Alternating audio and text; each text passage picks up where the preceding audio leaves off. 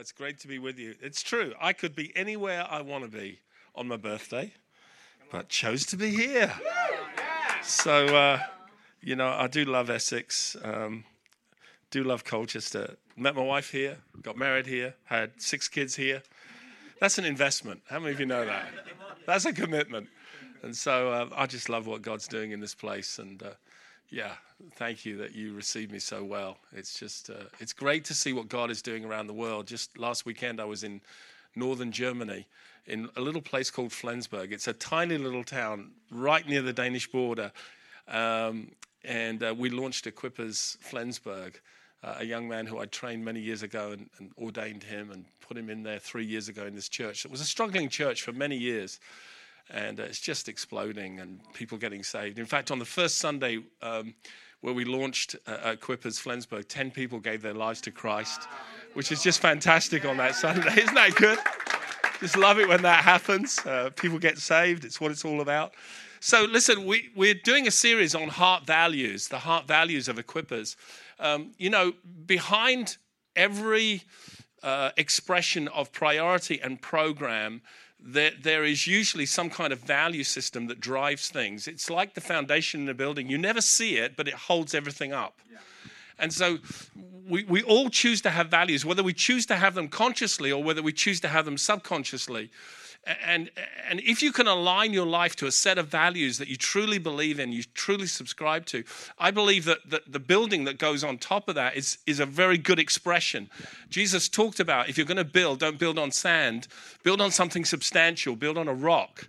And of course, we can look at that as Jesus himself. But all kinds of values that line up with who Jesus is. That's the thing to do. And so last week we were looking at honor, biblical view of honor. This week I want to take the view of excellence.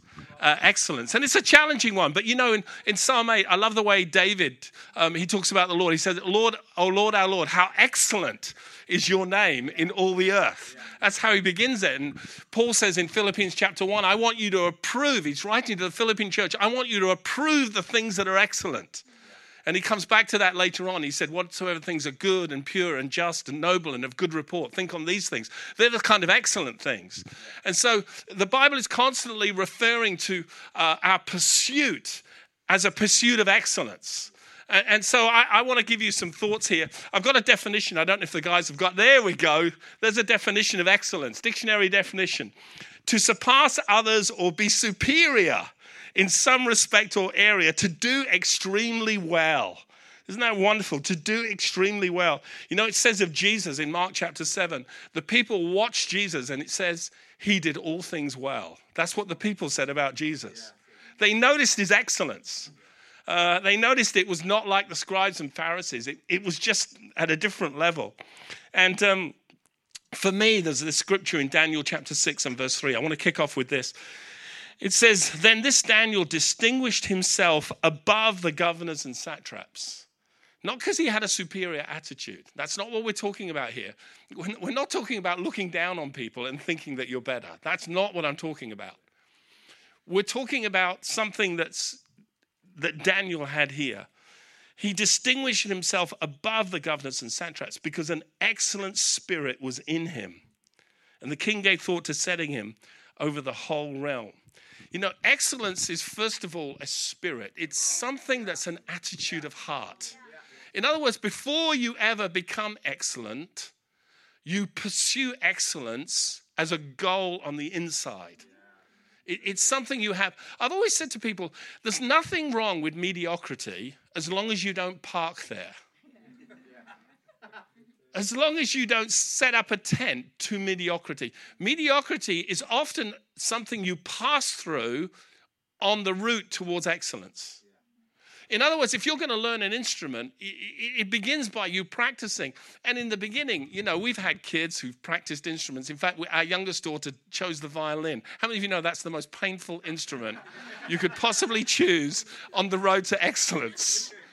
Once they're excellence, the violin is a beautiful instrument. But on the road to excellence, oh God, is it painful. And so you've got to understand that this idea of having a spirit, having a heart, first of all, that's what distinguished Daniel. And because he had the heart to be the best he could possibly be in any situation, eventually he became the best. And there's nothing wrong with not being the best yet, as long as you're pursuing to being the best version of you or the best you can possibly be. And I believe everybody can have a spirit of excellence. Everybody can have that heart of excellence. Paul is writing to a group of slaves in Colossians chapter 3. Now, how would you write to slaves to encourage them? I've often pondered this. The Roman Empire had literally millions of slaves. When they went in and took over a territory, they often captured people and they became indentured slaves for life usually. Caesar himself had 250,000 slaves. That's how many he owned. And the Roman Empire was full of slaves. So Paul is having to address this issue. And it's like, well, how can you write to a group of people who really have no rights and very limited mobility, very little earning power, very little control over their life, their destiny. And you're talking about freedom in Christ, and you're talking about forgiveness, you're talking about all these wonderful truths. But how do you encourage them?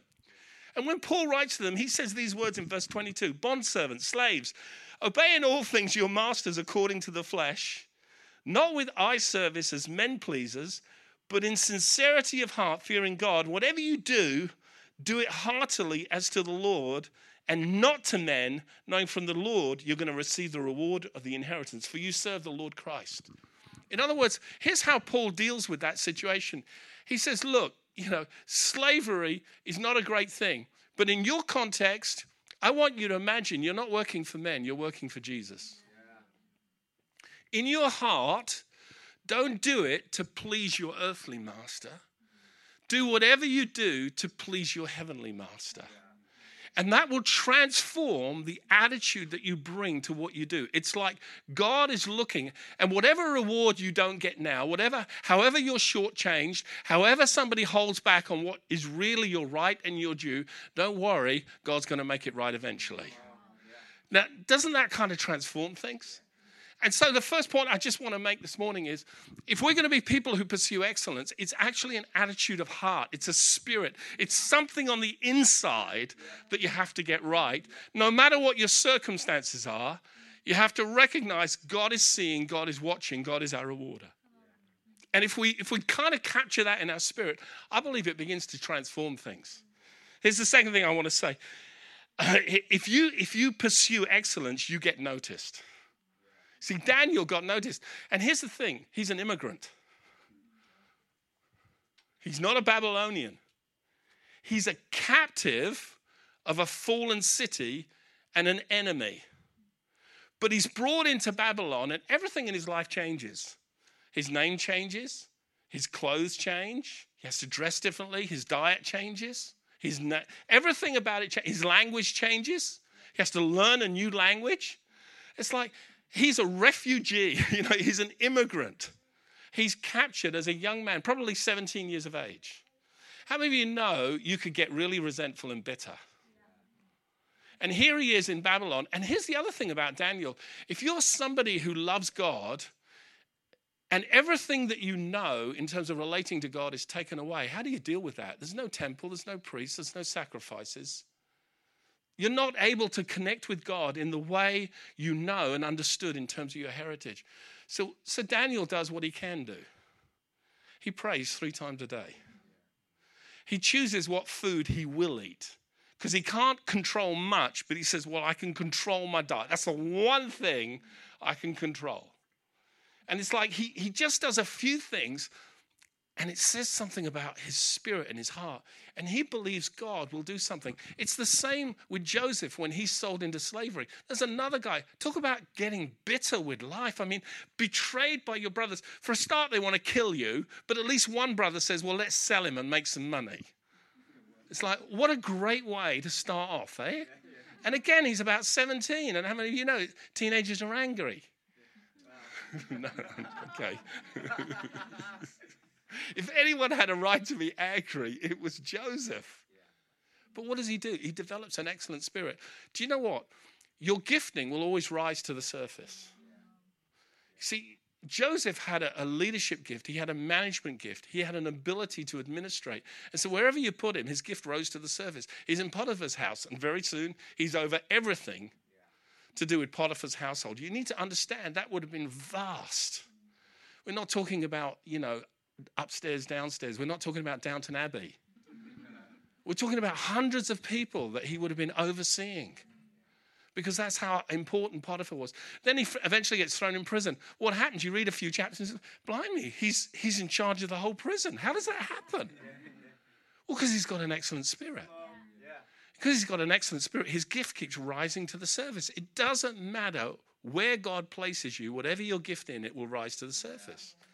You just got to keep developing a good spirit. And here's the second thing. If not only is it about an attitude of heart, not only will you get noticed, but here's another thing. If you develop excellence, you'll get promoted. You see, the king thought to set him over the whole kingdom. What, this immigrant, this Jew, this non-Babylonian, this guy who's speaking a second language. I hope some of you are feeling much better now.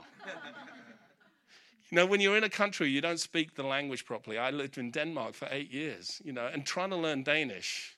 Well, they say it's going to be the language of heaven because it takes eternity to learn it. And, it's so funny being in a country where you're not born there and the way people treat you. It is differently. It is different. And you don't realize, I didn't know how British I was till I moved to Denmark. I didn't know.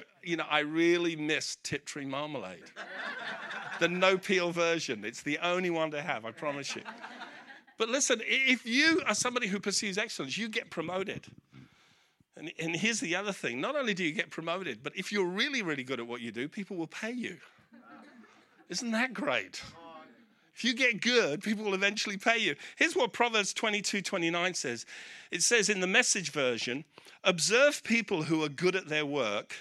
Skilled workers are always in demand and admire. They don't take a backseat to anybody. Hey, listen, have you ever had somebody work for you and they do what we call a bodge job? Isn't that painful? Especially if you have a slight perfectionist tendency like some of us do. It's like you went to all the trouble to pay someone else, and now you look at it and it's painful every day. But boy, if you get somebody who's skilled at what they do and they do a great job for you, oh my God, isn't that satisfying? You look at it and you say, actually, I couldn't have done any better than that. It was awesome. Thank you so much. You see, he says here, the Message version, the wisdom of Proverbs is skilled workers are always in demand. Always in demand. I think mediocrity is one of the worst things that has hit the church for years. Just mediocrity. It's like, oh my goodness.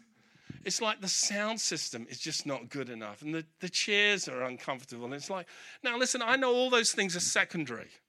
I know they're secondary to the presence of God. But once you've got the presence of God, let's have a good sound system. Yeah. Do you know what I'm saying? Yeah. Let's pursue something that is better than what we have so that we can attract people. I love the musicianship here. I love that. I love that we got a 14-year-old on drums. I love that. He's good. He's not great, but he's 14. He's good. Give him another 4 or 5 years.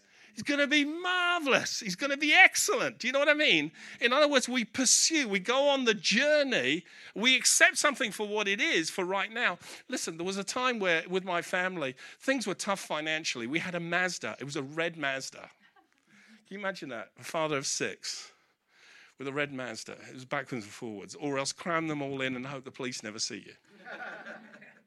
I remember one time, the driver door fell off. One of the hinges broke. It's like, I opened the door and the door went clunk. So it was that time where things were really tough. So I remember I was climbing in and out the passenger door. And whenever I got stopped by the police, I'd wipe the window down and thinking, I hope he doesn't ask me to get out of the car. Clunk. It's going to be really embarrassing. And I remember one time I went to a breaker's yard and I found another Mazda, exactly the same year, exactly the same make. It was fantastic. And I bought all 4 doors, like a $5 each. I thought, this is brilliant. 4 brand new doors for 20 quid. Fantastic. Put them on, spent a day, changed all the doors over. It was brilliant. There's just one problem. My car was red and this car was silver. And I thought a red car with 4 silver doors was really cool. I thought there is no other car on the road that looks like this. My kids didn't agree with me. I don't know why, they just didn't think it was excellent. And I remember I would drive to school, and like a kilometre before the front gate, was like, you can drop me off here, Dad, it's fine. Just drop me here. I'll walk the rest of the way. And it was like the walk of shame if I dropped them outside. It was like, what's that? What's that?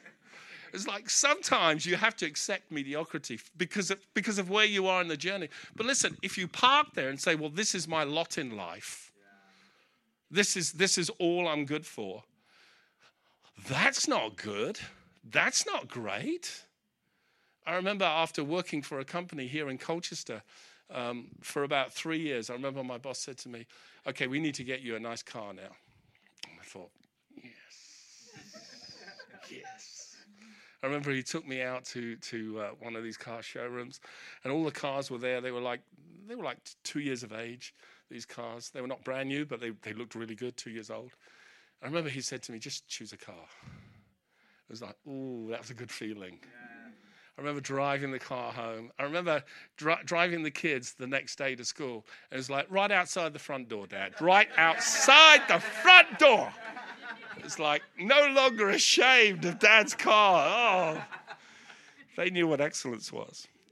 Hey, listen, we all know when we've touched excellence. It's when the extra becomes standard. Listen, I'm old enough to remember when cars did not have air conditioning units. I really am that old. I sang to my wife over breakfast. When I get older, losing my head, not so long from now. Yes, I'm 64. And so, and she did send me a Valentine this year. Yeah, how about that? And, where was I? Shouldn't do this. Extra becomes standard. I was getting all romantic then. It was just not good during sermon. Okay, so I remember when air conditioning units. So in 1978, I went to America for the first time. 1978. I remember a friend and I. We went into a sort of a Dunkin' Donuts place, and I remember he ordered a chocolate sundae.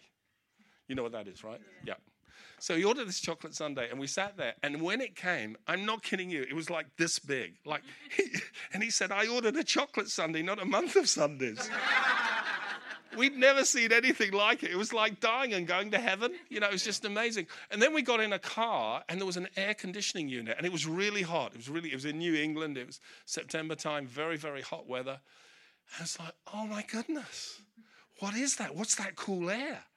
I said, we don't have fans like that. He said, that's the aircon.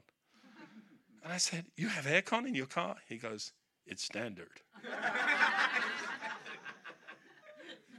It's like, I want to live in America. It was awesome experience at the age of 22, just experiencing all those things. It's like, oh my goodness, this is brilliant.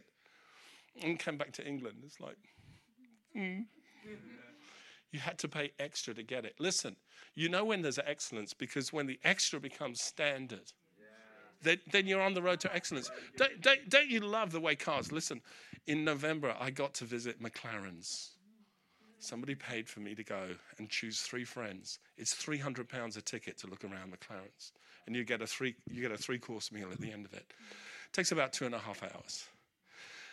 Those cars, if you have to ask for the price, you can't afford it. But I did anyway. They're £750,000. If you sell it in America, there's only one place in America you can take a McLaren to change the tires or get the engine serviced. It's a beauty. It's excellent. Do you know McLaren? Bruce McLaren died at the age of 31 when he started McLaren Industries.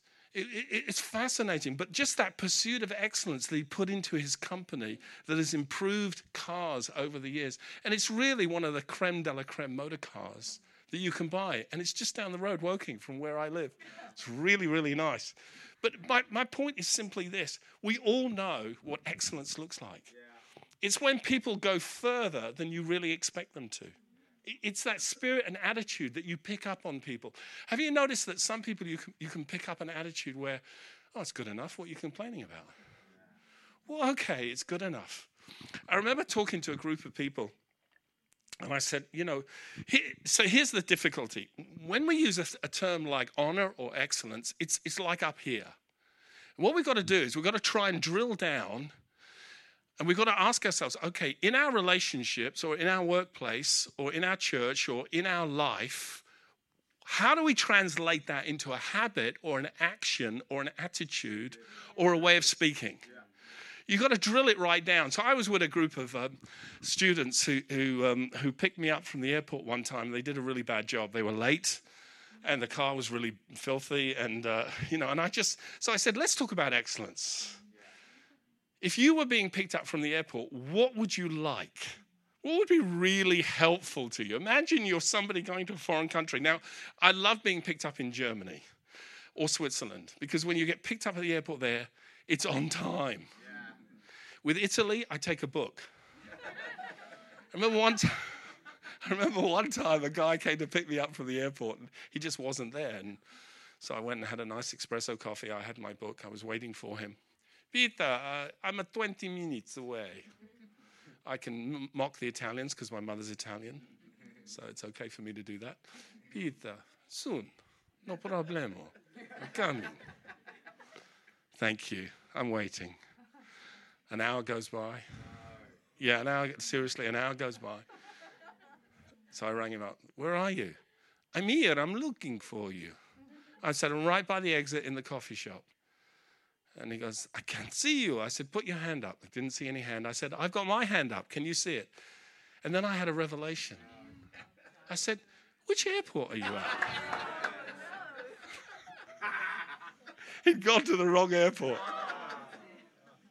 So I waited another round. So sorry, scusa. Oh, he didn't know. Yeah, okay. So I'm talking to these students. What would be a good thing if you're picking someone up from the airport? And it was like getting blood out of a stone. Well, you just turn up on time. Yeah, I said that would be good. Anything else? Make sure the car is clean. I said, yeah, that'd be great. Yeah, anything else? I don't know. I said, well, if you've never met somebody, how about a little sign? Maybe would that be helpful? Oh yeah, that's a good idea. Yeah. How about sending your phone number in advance in case you miss one another? Oh, yeah, never thought of that. And all I'm trying to do, listen, and you can do this with anything. I'm trying to drill down from a concept that's up here, excellence, which we have a sort of an idea of what it is, to say in any context that you're in, drill down and ask yourself, well, what could we do to make it better? Or are we just accepting mediocrity? Well, this is the level I am. And I know some people who say, well, this is as far as I can go. And I say, well, if that's the case, then you're limiting yourself for the next stage of growth, and we need someone else to do that then. Can you live with that? Can you bless that? There are leaders of 10s, leaders of 50s, leaders of 100, leaders of 1,000s. I get there's capacity issues, and sometimes we have to accept what is our capacity. But most of the time, we don't stretch our capacity. And I like to put myself in situations where my capacity is stretched. It's like, oh, I'm a bit nervous. This is making me feel a little insecure.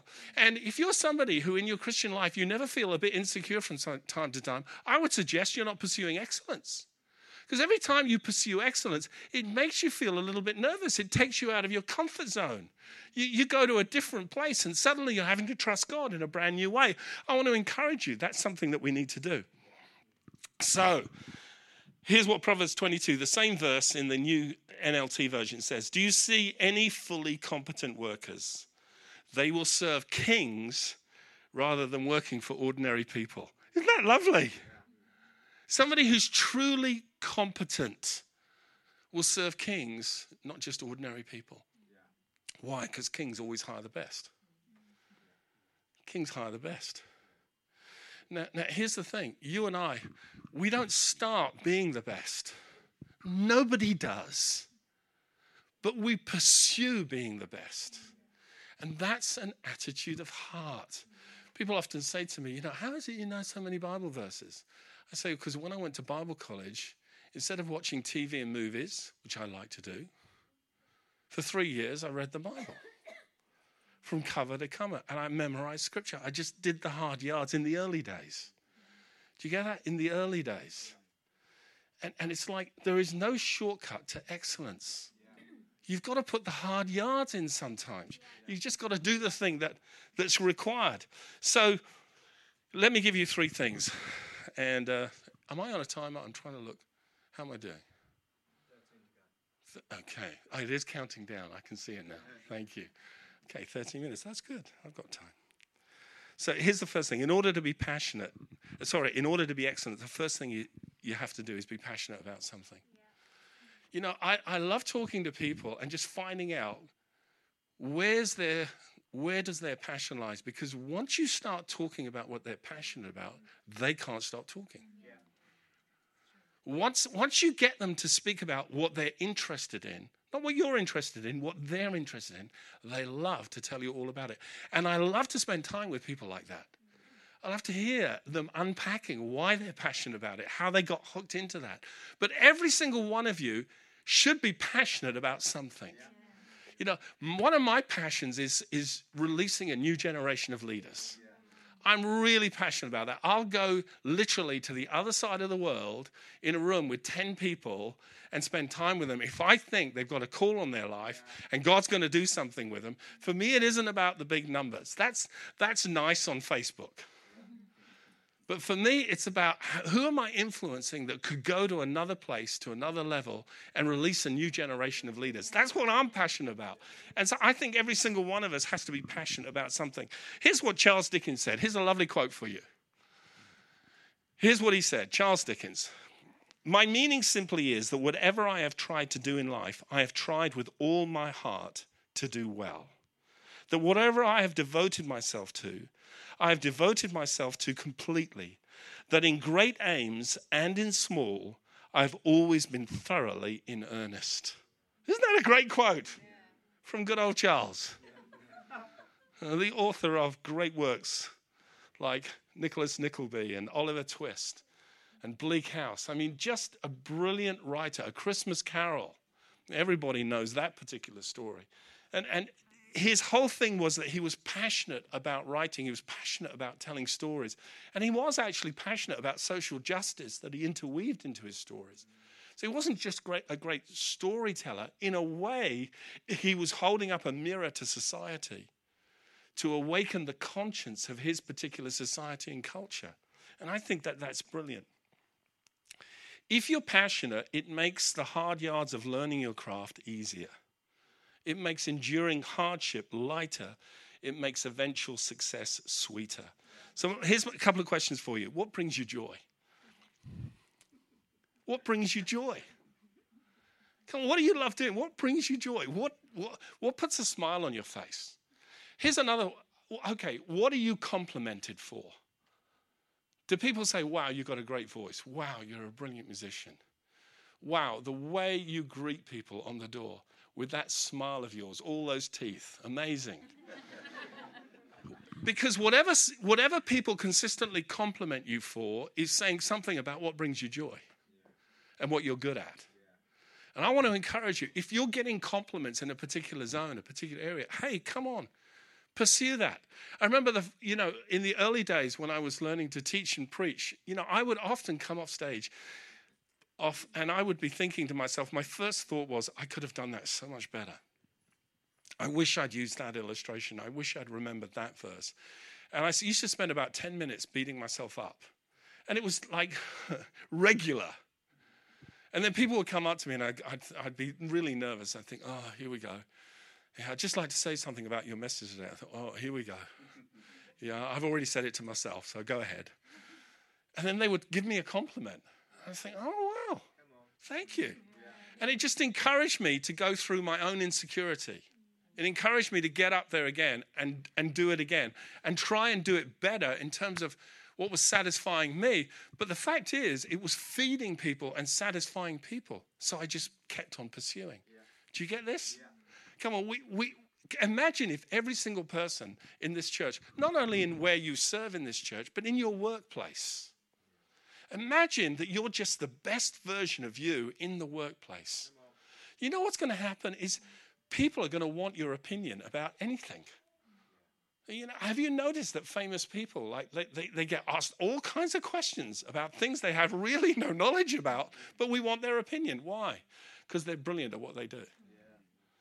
They're just good at what they do. I want to have that kind of attitude. I want to have that kind of excellence. So you've got to be passionate about something, friends. You've got to have something in your life that really, really excites you. And actually, you may have more than one thing. So what is it in church that excites you? What is it there that you want to get involved with? You know, is it women's ministry? Is it men's ministry? Is it kids' ministry? And it doesn't always have to be on the stage. You know, I know a whole group of people in our church who just love connecting with the community. And they're never happier than when they're connecting with the community. That's what they're passionate about. So my challenge as a leader is, how can we create time, resource, and money for them to do what they're passionate about doing? And here's the thing. You never invest in simply a dream. People ask me for money all the time. I'll never invest in a dream. I'll say, no, you make the dream become a reality, and then I'll invest in it. You go through the pain of giving birth to what's in your heart, and then let's see what happens. I remember when Jackie and I started to lead this church we're leading in Surrey 10 years ago. You know, it was 36 people with £30,000 of debt. And it was like, oh my goodness, this is either the best decision of my life or the worst. And you know, nobody really wanted to get involved at the beginning. It was like, good luck. God bless you. You know, but after a year or two, we paid off all the debt and the church started to grow. And then people wanted to see and be part of what was happening. But if you've got a dream, come on, you take ownership for the dream that you're carrying. You pursue it. You have the faith to make it work. Here's the second thing that I found really helpful in my life. If you're going to pursue excellence, you've got to have a teachable spirit. In other words, lifelong learners always get better. There's nothing wrong with a mistake as long as you learn from it. If you don't learn from the mistake you made, you're doomed to repeat it. So we've got to create in us that teachable spirit. You know, I don't mind leaders around me who fail or make mistakes. I've actually got their back. Remember one time we had a young youth leader. He was just really adventurous, and he really wanted to be a man of faith. But how many of you know sometimes in order to be a man of faith, you overstep because you're trying to prove yourself? And he was kind of in that phase of life. You know, he wanted to prove himself. And we had a group of about 30 young teenagers in our youth ministry at that time. And he said, you know what, I'm gonna book this place and we're gonna get 100 teenagers. I said, okay, we've got 30. So that's 3 times as many plus. And he goes, yeah, I've got faith for that. I said, okay, if you've got faith for it, go for it.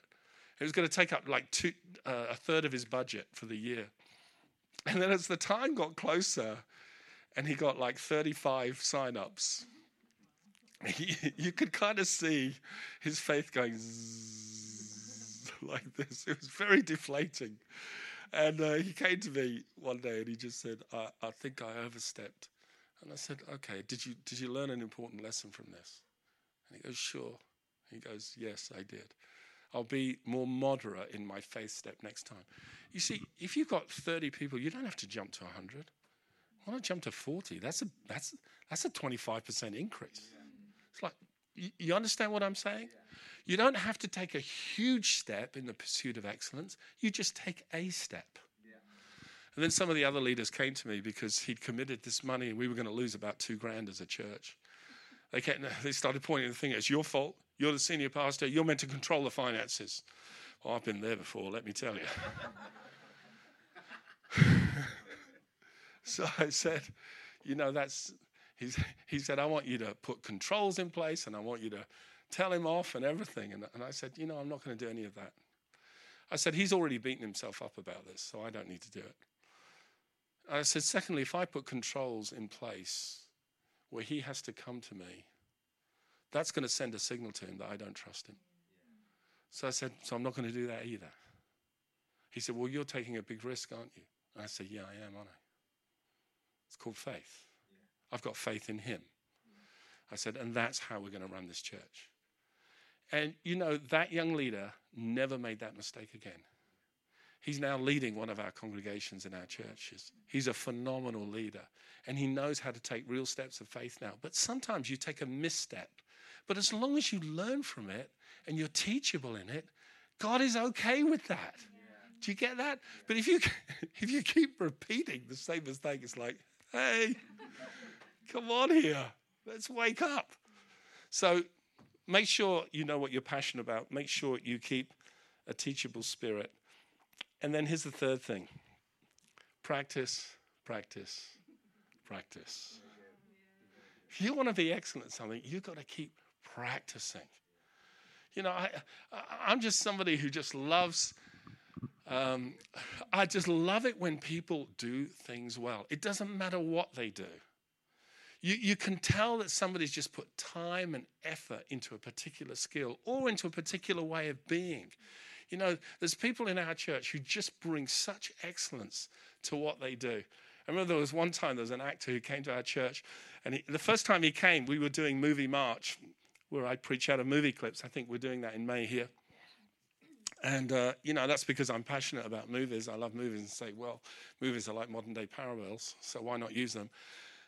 And I remember he came to the church, and he couldn't believe it. He sat there, he said, you use movies? And I said, yeah. Movies tell stories, and often they're telling biblical truth in those stories, so why not use them? And he goes, I've just come from a church where the elders rebuked me because I starred in a play where I was a rapist in the play, but the overall play was a good play. He said, I just happened to be the bad guy. But he said it was a great story, and I got rebuked and told that I should leave and that this was no way for a Christian. I said, that is crazy. Like if you do Jesus of Nazareth, who's going to play Judas?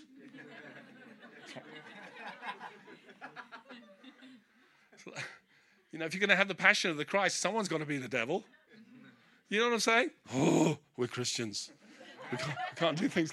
It's like, no, that's actually a great part to play. And if you do it really well, you communicate what the devil's really like. Do you understand what I'm saying? So we kind of got to get over ourselves. We've got to be people who will commit to practice. Here's what T.D. Jakes said. I don't know if we got this quote, but T.D. Jakes, I like this guy. Oh, there you go. Excellence requires discomfort. Wow. Excellence requires discomfort. Why? Because on the road to excellence, somebody's going to tell you, do it again. Yeah, but I've already done it. Yeah, I want you to do it again. That's not good enough. Do it again. Do it again. Do it again. Practice, practice, practice. And the more you practice your craft, the more you practice your skill, the more you practice to exercise your heart to choose the things that are excellent, guess what? You become what you pursue. Yeah. The Bible talks about this in 2 Corinthians 3 when it says, we beholding as in a mirror the glory of the Lord are changed from glory to glory. Do you realize what you focus on, you become? Yeah. What you behold, you become. So you've got to just make sure that you're looking at the right thing all the time. That's why we've got to approve the things that are excellent. That's why we've got to think on the right things, because then we become what we behold. And if we're following Jesus and becoming like Jesus, we're going to do all things well. Mark chapter 7, that's what it says about Jesus. And sometimes the disciples didn't do it well. Lord, we brought them to your disciples. They couldn't cast him out. Oh, bring him to me. Here's how you do it, boys. Don't you love that about Jesus? That when they stuff up, Jesus just shows them how to do it and keeps trusting them to do it. Even walking on water. Don't you love that? Peter stuffed up, and Jesus didn't fold his arms and said, tough. Life is hard. Jesus reached out his hand and pulled it up. He says, why did you doubt? Why did you doubt? In other words, if you've got enough faith to get out of the boat, you've got enough faith to walk on the water, let me tell you. Because the hardest part is getting out of the boat. And so here's Peter. And the problem was Peter, when Jesus says, oh, you of little faith, what he means by little faith is you didn't have faith to continue. It was faith that would just keep going. It was about the amount of time he gave to faith. And at one point, he just got overwhelmed with the wind and the waves. Friends, I just believe that God has called us to be people who will pursue excellence. And excellence attracts excellence. Excellence attracts other people. We can have the keyboard player up. Martin Luther King Jr., here's what he had to say. If I cannot do great things, I can do small things in a great way. Do you like that? If I cannot do great things, I can do small things in a great way. Steve Jobs had this to say, be a yardstick of quality. Some people aren't used to an environment where excellence is expected. I've always wanted to create a church where we have a standard of excellence, where we're at this level and we accept where we are, but we're not staying where we are. We want to pursue excellence. We want to pursue excellence in worship. By the way, don't you love that last song? I'll sing a little louder. Oh my gosh. You see, if you want to improve, you just have to improve by a little. You know how you win a gold medal in the 100 meters? You add 0.2 of a second. That's what you do. I love that movie, Chariots of Fire, because there's a time where Harold Abrahams loses a race and a trainer is there who's watching him. And he wants this guy to train him. And he says, you don't ask the trainer will ask you. That's the way it goes. And he observes him running, and he comes up to him at the end of the race where he's lost. And he says, Mr. Abrahams, I can give you 3 yards. Do you know what he's saying? He's saying, I see the potential, I see the capacity, and I've got the skill to give you 3 yards, which is the difference between losing and winning. You see, that's how Jesus sees you and I. He sees where we are, but he sees where we could be. And he speaks to our potential, just like he did to Peter. Simon, Simon, Satan has desired to have you that he might sift you as wheat, but I have prayed for you. Do you know Jesus ever lives to make intercession for us? And I can look at every single one of you today and say, but he's prayed for you too. Whatever the enemy has got planned for your life, Jesus has got something better. And he says, when you're converted, strengthen your brothers.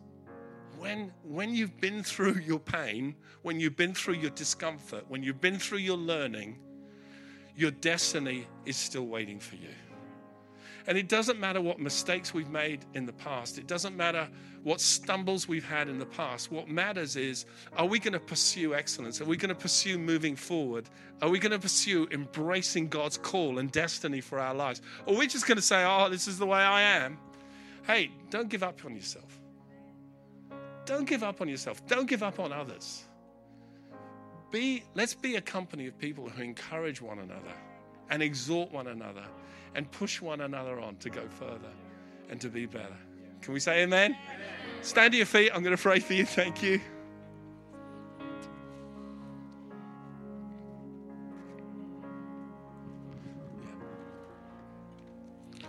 Hey, if you're here this morning, at every service, we love to give an opportunity to people to say yes to Jesus.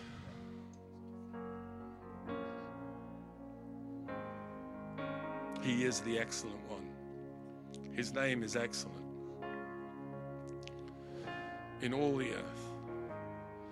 It's Jesus who died for our sins. It's Jesus who offers us eternal life. It's Jesus who put your gift and your passion inside you and wants you to fulfill your destiny and your potential. And I don't believe there's any passion that's outside of God's kingdom. If it's alive in you, whether that's education or law or politics or teaching or medicine or ministry, whatever it is, if God put that inside you, it's because he wants you to be the best version of that. If you know that you need a new beginning in life, that you need forgiveness for the past, it's like a debt, an outstanding debt that you cannot pay, you cannot deal with. I'm here to tell you Jesus Christ has already paid for it. He's offering you a brand new beginning. He's offering to dwell in you by his Spirit. He's offering to make you alive on the inside and to change you and transform you. And if you know that you need that in your life, just while heads are bowed and eyes are closed, just in this moment, I want you to let me know through a simple act of faith. Now, it's believing in Jesus that saves you, but you're letting me know right now, if you just dare to raise your hand, if you could just lift that up high right now in this moment, just like I'm doing. Let me see that. God bless you. Thank you, sister. Thank you, sir. Thank you, ma'am. I see that. God bless you. Thank you, friends. Lift it up high. Let me see it. God bless you, sir.